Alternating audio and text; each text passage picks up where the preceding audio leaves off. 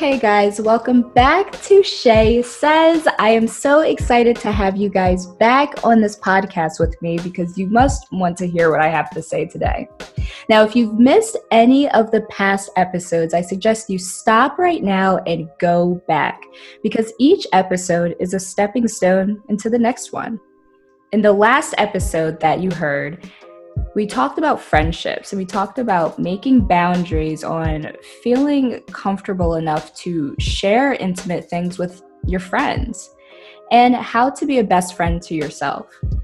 So in the next few episodes, we're going to get a little deeper. We're going to talk about the things that we intimately want to share with people, but we're too scared to, whether that's anxiety, depression, any mental health problem that we're dealing with. So today I have Dr. Sadeh, where we're going to discuss in this episode different forms of anxiety and how to decipher between an anxiety disorder over just being anxious.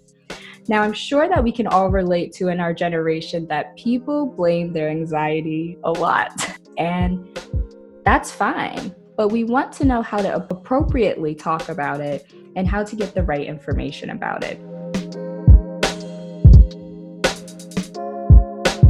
So I want to say thank you for Dr. Sadeh being on this episode. I knew you were the perfect person to really come and help this conversation. And I really wanted to start off by giving information on what anxiety is. So I remember there was normal anxiety, where that's like our natural response to threat or absence of people. And then we get those physiological symptoms of like our heart racing a little bit or sweating per se. And then there's also pathological anxiety, where the pathological anxiety is like very excessive and it impairs our function. So I guess like that's the textbook version. Can you like flesh that out for me? And just thank you again for coming. Yes, thanks for having me. I'm excited to be here. So you really kind of nailed it with your description there, and that we're all going to experience anxiety, and actually it's good for us to experience anxiety, right? So, if a lion comes into the room I'm sitting in, I need to have an anxious response, or what we might call in that situation a fear response, so that my brain and body just kind of take off and know that I either have to fight this lion or I have to run away. Another option is to freeze. And those are really the three components of anxiety. We have the fight response, the flight response, and the freeze response. And that's a really extreme example, right? So there we're talking about, a wild animal being in the room. We typically aren't experiencing those sorts of situations, but sometimes it can feel as intense as a lion being in the room when you have to get up and give a talk in front of your classmates, or you have to, ask someone out on a date, or you're doing something that is maybe a little bit fearful or anxiety provoking. And all of that is healthy. When it becomes less healthy or more pathological is when the anxiety becomes chronic, so it's affecting you daily for most of the day, and it's impairing your functioning, like you said. So either it's interfering with your ability to perform in school, take care of yourself, so pay your bills, or you spend a lot of your day worrying. So when the symptoms become really severe and kind of take over your life, you don't feel like you have control over them anymore, that's when we're talking about more pathological anxiety or an example of a mental disorder.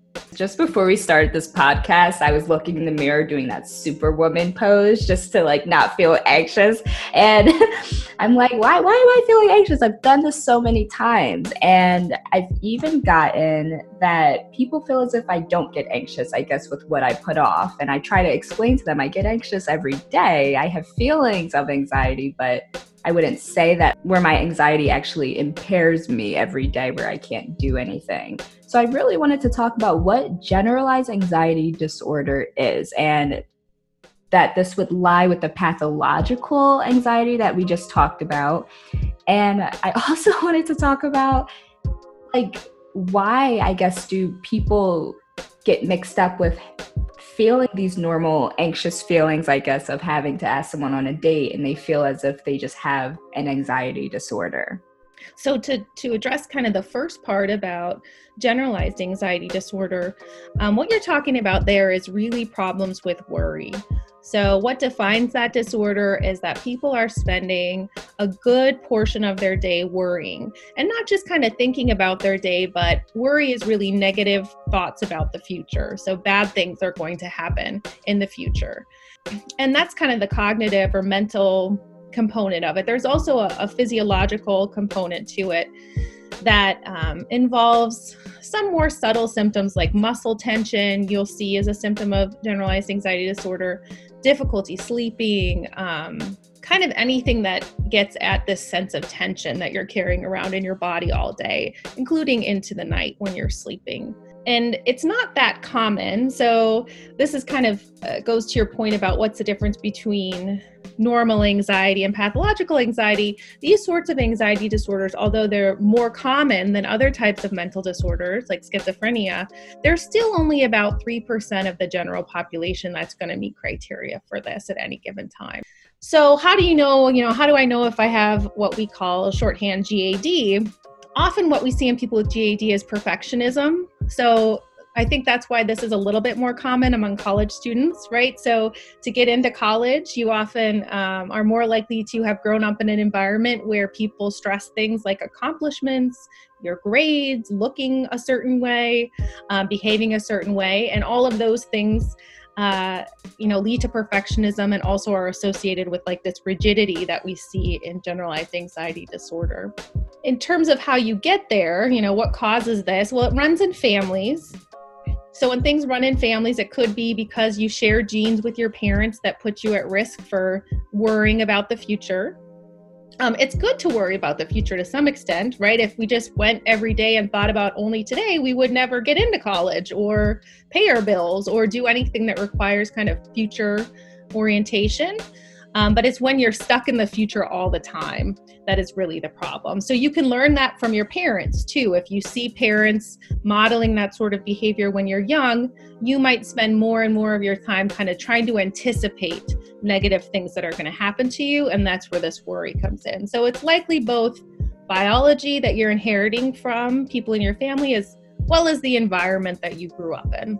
So do you have any examples of how you just see regular forms of anxiety in college students or anyone between the ages of 18 to 25 today, and then how you see examples of maybe one with GAD within this age group?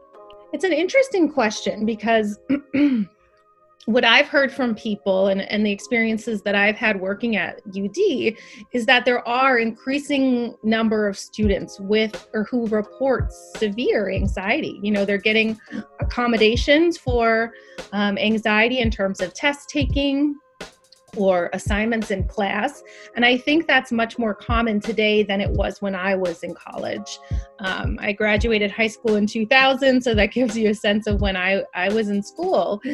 And I'm not sure if that's because of an increased awareness about mental health, that people are more willing to ask for help now and say, hey, I'm struggling here. I need some extra help with my anxiety. Or if there's something about society and the way that people are experiencing it today, that they are kind of feeling anxiety more acutely and more intensely than we did in the past. I don't think we know the answer to that question. Yeah. If the anxiety is so intense that they feel that they need accommodations on exams or with coursework, that is probably pretty close to experiencing impairment that I would, think is consistent with a mental disorder. But it doesn't have to be, right? It could just be one situation, like maybe you just have test anxiety, and then that's not really a mental disorder because it's so situation specific. People who I see come in who, are in their 20s, who have GAD or need help with GAD, are finding it kind of paralyzing, right? So it's so all-consuming. They're so worried about being perfect that they're not able to date. Right? They're not able to put themselves out there because you have to be a little bit vulnerable, right? To go on a date and try and connect with someone. One of the things about GAD that we haven't talked so much about is the desire for control.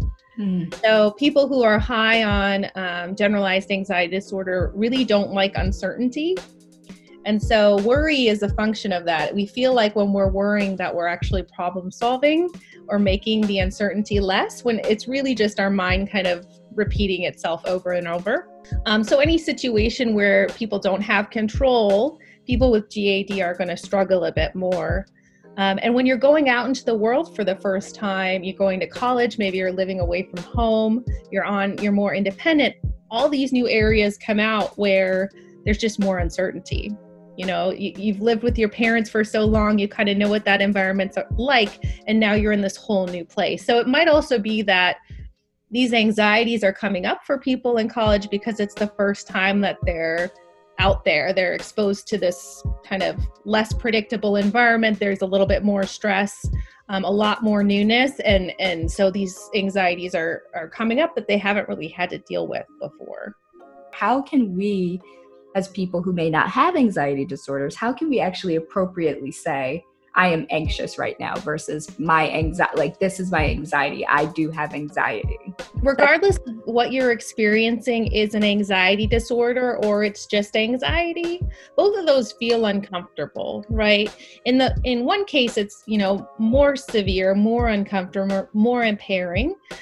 But we all know what it feels like to be anxious, to be fearful. Now, in terms of what do we do with that anxiety or that feeling, it makes all the difference in the world in terms of the outcome. So what do we do when we are anxious? We want to avoid, right? So, this is kind of a silly scientist example, but I, have to write this introduction to this paper that I really don't want to do. People have this with homework assignments or upcoming exams, right? And so you avoid it because it makes you anxious to think about how you might perform in that situation.